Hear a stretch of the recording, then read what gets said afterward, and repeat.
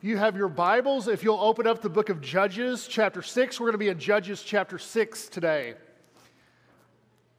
I didn't say this in the first service because I didn't think about it the way I feel it right this second, because it was, there were less people there in the first service. But standing up here in this service, I'm standing here, I'm thinking, man, I love sunset.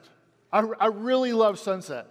And I'm sitting there and I'm hearing all the singing, and I'm just blown away. And I wish you guys could see my angle, and maybe you could turn around and look. But there are a lot of people here this Sunday, and man, where were you when the lights were turned back on, right? I mean, this is pretty neat. This is really neat. So I just want to tell you how grateful I am for you, for your attendance. I mean, this is huge. Just seeing you is big. God, are you with me? Are you with me? Have you ever said it? You ever thought it? Like, God, are you with me? And in the course of my life, I have thought of this question many, many times. God, are you really here with me? There have been times where I kind of been maybe jealous of Moses because I wanted a burning bush experience. I wanted God to just kind of show up in flame, and I just so I could know that God was with me. And it's not that I needed proof of the existence of God. The existence of God was not the issue. It wasn't that I needed proof of Him. It was about me. I didn't know if He was with me. I know He exists. There's no question for me. I know He's real. I can't look at the creation and not go, no, God's real. But is God with me? Does God want to connect to me? And as I thought about that, and I've thought about that throughout my life, I find myself constantly in this endless loop. This endless loop that says, basically, I don't know if God's with me. And then once I think of that, then I think this immediately afterwards. Man, if I have doubts and lack God, then I must not have faith, and He must not be with me. Which leads me back to, is God with me? Which leads me back to around to this circle again where, man, if I have these questions, I know He must not be with me. And in the midst of all that kind of spinning, maybe like a dog chasing its tail, I find myself really, really sad and really angry and really frustrated with a lot of doubts and a lot of fears. Have you ever been there? You ever experienced it? God, are you with me? I don't know. We're doing a series called Common. We're looking at characters in the Bible who have flaws, flawed characters, because we, like them, have flaws. When I say characters, I believe these are historical people, no question about it, but they're individuals that have flaws. When I think about wonderful, amazing people in the Bible, I always think about this character, the godly warrior. This is the Old Testament hero. You guys picture the Old Testament hero? I'm thinking of one in particular. He routed multiple armies. He decimated his enemies. He delivered Israel from oppression. They even wanted to make him king, and he rejected being made king. He believed only God should be king. And I think to myself, I could get behind a guy like that. I wish I were like that. But then there's this other list of character in the Bible, this other type of person. This is the weak coward. Maybe this is the guy I can relate to. This is the Old Testament failure. The weakest man in his family, I'm thinking of one in particular, the weakest man in his family tested God 3 times, wasn't well respected. He brought the nation into idolatry. And I go, okay, that is a normal human being who makes major mistakes. And I have trouble connecting with the first character, and the second one makes sense to me a little bit better, but here's what I want you to know. Today, both of those individuals are the same person. I'm talking about one person who has both of these lists. One person. And his name was Gideon. Gideon. Now, I love the story of Gideon. I remember talking about Gideon way back. In fact, Lance Layton's in the back. Whenever I was his youth minister in Sudan, Texas, talked about Gideon. I mean, this is just a great lesson. Carson, I see you too. Yeah. I remember being out at Sudan and talking about God using Gideon. But it never dawned on me how much he is like us. You see, I come to Scripture with my problem, and God responds, God answers. I say to God, it's not you, it's me. And I gotta say, it's probably easier to believe in God than to believe God is interested in me. And here God is, and he shows himself, and he responds in the story of Gideon, because Gideon felt the exact same way. I think about God, and I think, God, if you would just show up in a burning bush, if you could just show me you the way that you showed you to Moses, then things would click. And as I read the story of Gideon, I see the exact same struggle. Would you join me in Judges chapter 6 as we read together? We're going to start in verse 11. Here's what it says. The angel of the Lord came and sat down under an oak where his son Gideon was threshing wheat in a winepress to keep it from the Midianites. When the angel of the Lord appeared to Gideon, he said, "The Lord is with you, mighty warrior." Y'all remember the story? Here's Gideon. He's in the winepress, and they say, he's in the winepress, and he is making wheat, threshing wheat in the winepress. They say that that's probably because he was a coward. He was hiding, and he's like basically in the wrong place doing the wrong job. And so here he is, and God comes to him and says, "The Lord is with you, mighty warrior." "Pardon me, my Lord," Gideon replied, "but if the Lord's with us, why has all this happened to us? Where are all the wonders that our ancestors told us about when they said, 'Did not the Lord bring us up out of Egypt?' But now the Lord has abandoned us and given us into the hand of Midian." He says, "I believe you're with me, but here's the thing. What about all those stories in the Old Testament where you really showed up in power? Like the stories of Moses." When I hear this, I think Gideon is on the exact same track that I would be on. God, where are you? Where are you? In the midst of the chaos, where are you? It's not that I don't believe in God. It's that I don't believe God is interested in me. Where is God right now? Think about where is God right now. If you look around this world, you think about what's going on in this world right now, you may be asking that very question. Where's God right now? I remember the God of the Old Testament. Where's God now? Let's continue on. Judges chapter 6, verse 14. The Lord turned to him and said, "Go in the strength you have and save Israel out of Midian's hands. Am I not sending you?" "I'm sending you, Gideon. Go for it." Here's Gideon's response. "Pardon me, Lord." Gideon is so polite, by the way. Do you notice this? "Pardon me, Lord," Gideon said, "but how can I save Israel? My clan is the weakest in Manasseh. I'm the least in my family." And the Lord answered him, and he said, "I will be with you, and you will strike down all the Midianites, leaving none alive." And you think that would be enough. But here's Gideon's response. "If now I have found favor in your eyes, give me a sign that it's you really talking to me." The Bible is so funny sometimes. And I say it's funny. I don't mean that in a disrespectful way. I mean like the things that are said are so honest. So here's Gideon talking to God, and he says, "I really need proof that you and I are actually having this conversation. Can you give me a sign that it's really you talking to me?" And as you guys remember in the story, God responds. God chooses to respond. He doesn't have to, but he chooses to respond. And so he makes fire come out of a rock.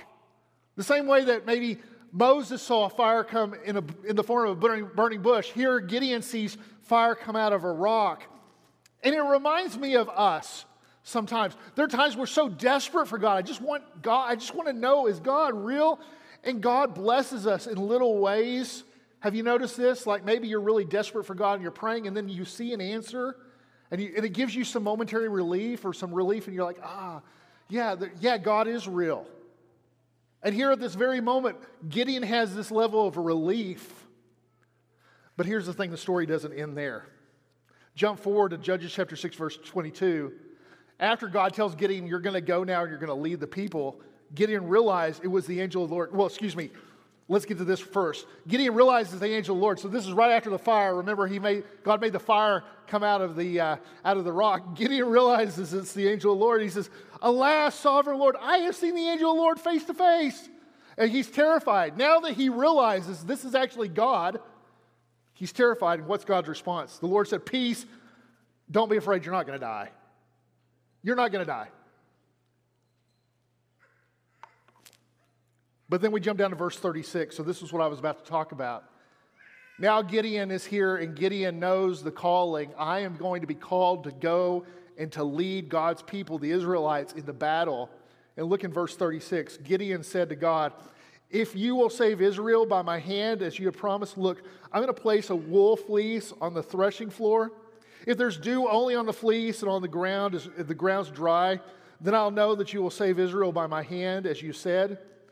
And that's what happened. Gideon rose early the next day. He squeezed the fleece, and he wrung it out the dew, and there was a bowl full of water. And then Gideon said to God, "Don't be angry with me. Let me make just one more request. Allow me one more test with the fleece, but this time make the fleece dry and let the ground be wet with dew."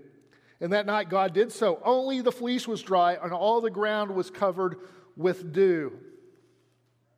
It's not that I don't believe you, God. It's that I don't believe you're with me. So here's what I need you to do. I know you made fire come from a rock, but can you make a towel wet for me? And it's kind of silly when you think about it. I need you. I know you can do this, but can you make this towel wet for me and the ground dry? And then the next morning, can you make the towel dry and the ground wet? I read this and I think, this is us. This is us. It's very common for common people to question God's presence in their lives. Here we are, and we see all of these proofs of God in the creation, in the Word, and then it comes out in our prayer life. God, are you real? Could you just give me some sign that you're real? It comes out in our Bible reading. We're reading along, and maybe it's not connecting, and so we just say, God, where are you? Are you around? It comes out in our worship. It comes out in our lives when we're sick. In sickness and health and poverty and wealth, as we're going through life and we're saying, God, are you around? Are you with us? I think most everyone feels this way from time to time, which is why this is a running theme throughout Scripture. It's a running theme throughout Scripture that says people are going to have questions, and that's okay. People are going to have doubts, and that's okay. But I want you to know that God has a response to this. God doesn't want to just leave us with the questions and doubts. He wants to respond. And so from the story, I see three things here that are interesting. Number one, I want you to see this. Gideon actually didn't need to test God. He didn't need to test God. 3 times in the Scripture, you know what God said to him?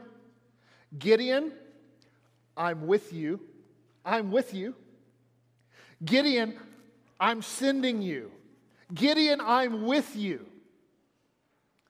And we think to ourselves, well, that's so silly. Why would Gideon hear God say, I'm with you, I'm sending you, I'm with you, and question, is God with me? But you know what? We do the same thing. Haven't we heard the message of Jesus? I'll never leave you nor forsake you. I am with you always to the very end of the age. Yeah, but God, are you here? Are you real? Are you with us? It's so easy to read the passages of Scripture and not believe them. And so we read through it. God says, hey, I want you to know this. You are a temple for the Holy Spirit. I want to dwell within you. But God, are you with us? You are my workmanship created in Christ Jesus to do good works. Yeah, but are you with me? Are you with me? Jesus says, I go and prepare a place for you. If it weren't so, I would have told you. And if I go to prepare a place for you, I'm coming back for you. Yeah, but do you care about me? Are you interested in me? I want you to know that God is good for His word. God is good for His word. There's a reason why people place their hand on the Bible when they're becoming president or standing before a judge. There's a reason. Because God is good for His word. You can trust the word of God. The same God who said, let there be light, made light. And He said, let there be animals and made animals. And He says about you, you are holy and you are righteous and you are blameless. And when He does, you can believe Him. Because God is good for His word. He's good for His word. Here's the second thing I want you to see. Know that God will do more than you could ever ask for. Know that God will do more than you can ever ask for. Think about this once again. Here's Gideon. Gideon says to God, God, would you please let me see this towel become wet? If you could just make this towel wet, then I'll know you're real. You're with me. God's response inside, you got to imagine this is going on. You want the towel wet. I want to change the world with you. You want to see this trick that I can perform for you, and I want to change the world with you. So many times we would settle for tricks, for signs, and miss the opportunity for transformation. Miss the fact that God wants to change big things with us. I think about my desire to see a burning bush. God, would you give me a burning bush? And God's saying, did you know deep within you, I want to build a fire that will just consume you, and you want to settle for a sign. It reminds me of the story of Nathanael. You guys remember the story of Nathanael in John chapter 1? Love this story. Here's Nathanael. He's sitting underneath a tree. Jesus is walking by. Nathanael's very critical of Jesus. He doesn't believe that Jesus is Jesus. He doesn't believe he's the Christ. And Jesus is walking by. Jesus sees Nathanael and he says, there's a true Israelite in whom there's nothing false. You guys remember the story? And Nathanael says, you're the Christ. You're the Son of the Most High God. And Jesus is shocked. It looks like Jesus is shocked. He says, you believe because I told you I saw you under a tree? Can I tell you this? You will see greater things than even this.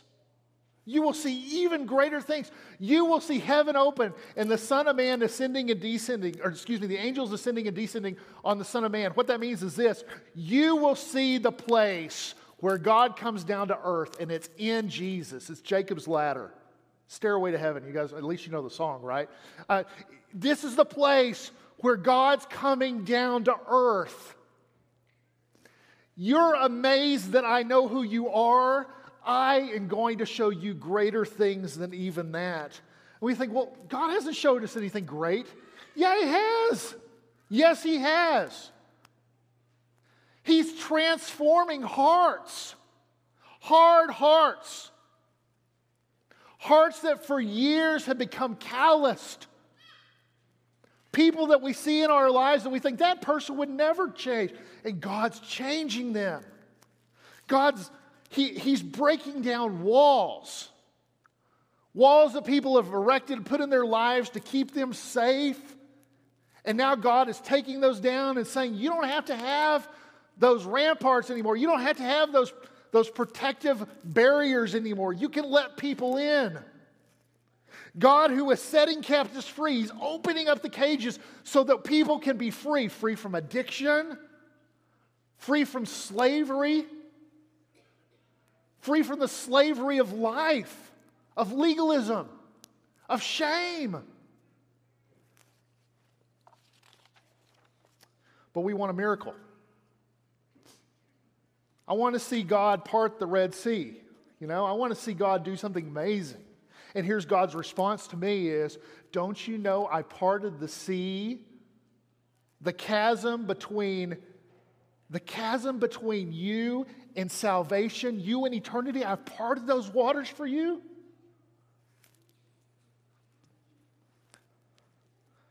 I want you to know this.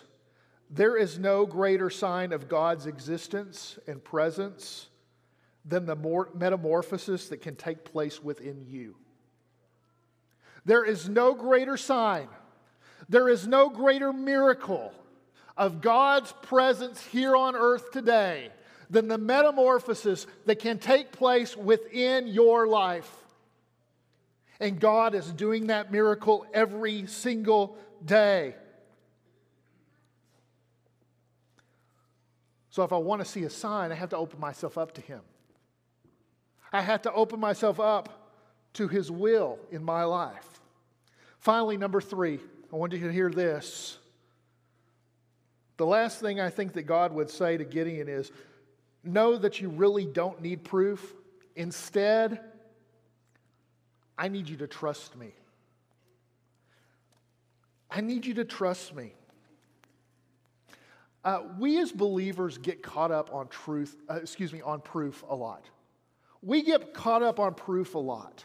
You know, it's exciting, it's interesting. We get into archaeological evidences and we start focusing on these things. But I think at some point we kind of miss the boat with this. Evidences and proof are good.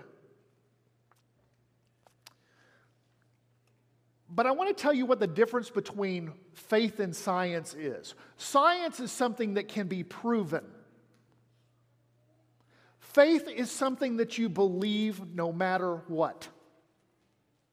Faith is something you believe no matter what. When there are times in my life where I've thought, I really want to get the tape measure out and see if we can get all of those animals into that boat. I just get the tape measure out. Let's figure out if we can make this thing happen. Guys, even if the math doesn't work, you can believe in God. Even if you can't figure it out by crunching the numbers, you can still believe in God. You can believe that God did it.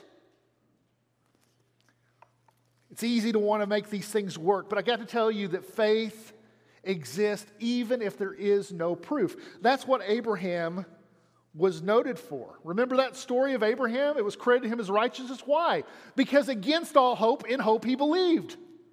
He looked at his body. His body was as good as dead. There was no proof he could have a kid. Remember this? But he believed anyway. He believed anyway. Man, it feels like things are falling apart, but I still believe. Man, it feels like the world is a challenging time, but I still believe. Man, it feels like the church is falling apart, but I still believe.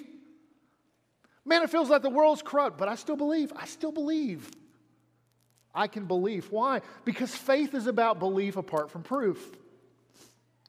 Faith is a certainty of things unseen. That's what Hebrews chapter 11 says. You guys remember Jesus? Jesus is up on the temple. Satan is showing him the world, and he takes him to the temple, and Satan says, look, you just have the faith to jump off this temple. If you have the faith to jump off this temple, God's angels will come and save you.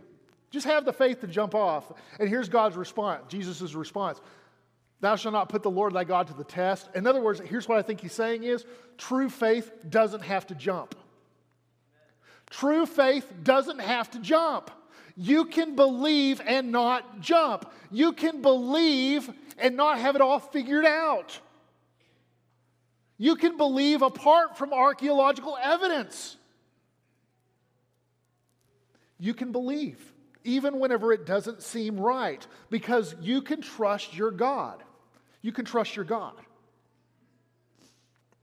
Like I said before, I've looked at the story of Gideon many, many times in my life, and as I've looked at the story of Gideon, I've always come back to the fact that this is a story about faith, not about proof. This is the first time I've ever taught this sermon, and it's been about proof. But the point of it is this. The story of Gideon isn't a story about proof. It's a story about trusting in God. It's a story about faith. I see this over and over again in the story of Gideon. Remember how the story went? Here Gideon is, and he had tens of thousands of people at his beck and call. They could go into battle, and God whittled it down to 300. Do y'all remember that? And then after he whittled it down to 300, he gave him his weapons for battle, a torch, a jar, and a trumpet. And they go into battle with those. It's amazing as they are destroying the nation. They're crying out, a sword for the Lord and for Gideon. And the only people with swords are the bad guys. Y'all remember that story? It says that God can take care of things on His own if you just trust Him. You know, my priority in life may be to see a sign, but God has a totally different priority. God's priority is my total reliance on Him. So the question is, am I going to rely on Him or am I not? Am I going to trust Him or am I not? I see Gideon as a very weak man, and here's why I think he's in the Bible, because we are very weak people. Common people need God. And I want you to know God is there for common people. And you can take that to the bank. You can trust that. He will not leave you nor forsake you. You can trust that. If you need anything from this body, we are here to serve you today. You may not come forward here. You may come forward in your seat and just think about how you want to make these words true in your life. That's up to you. But if you need anything from this body, we're here to serve you as well. Won't you come now as we stand and as we sing together?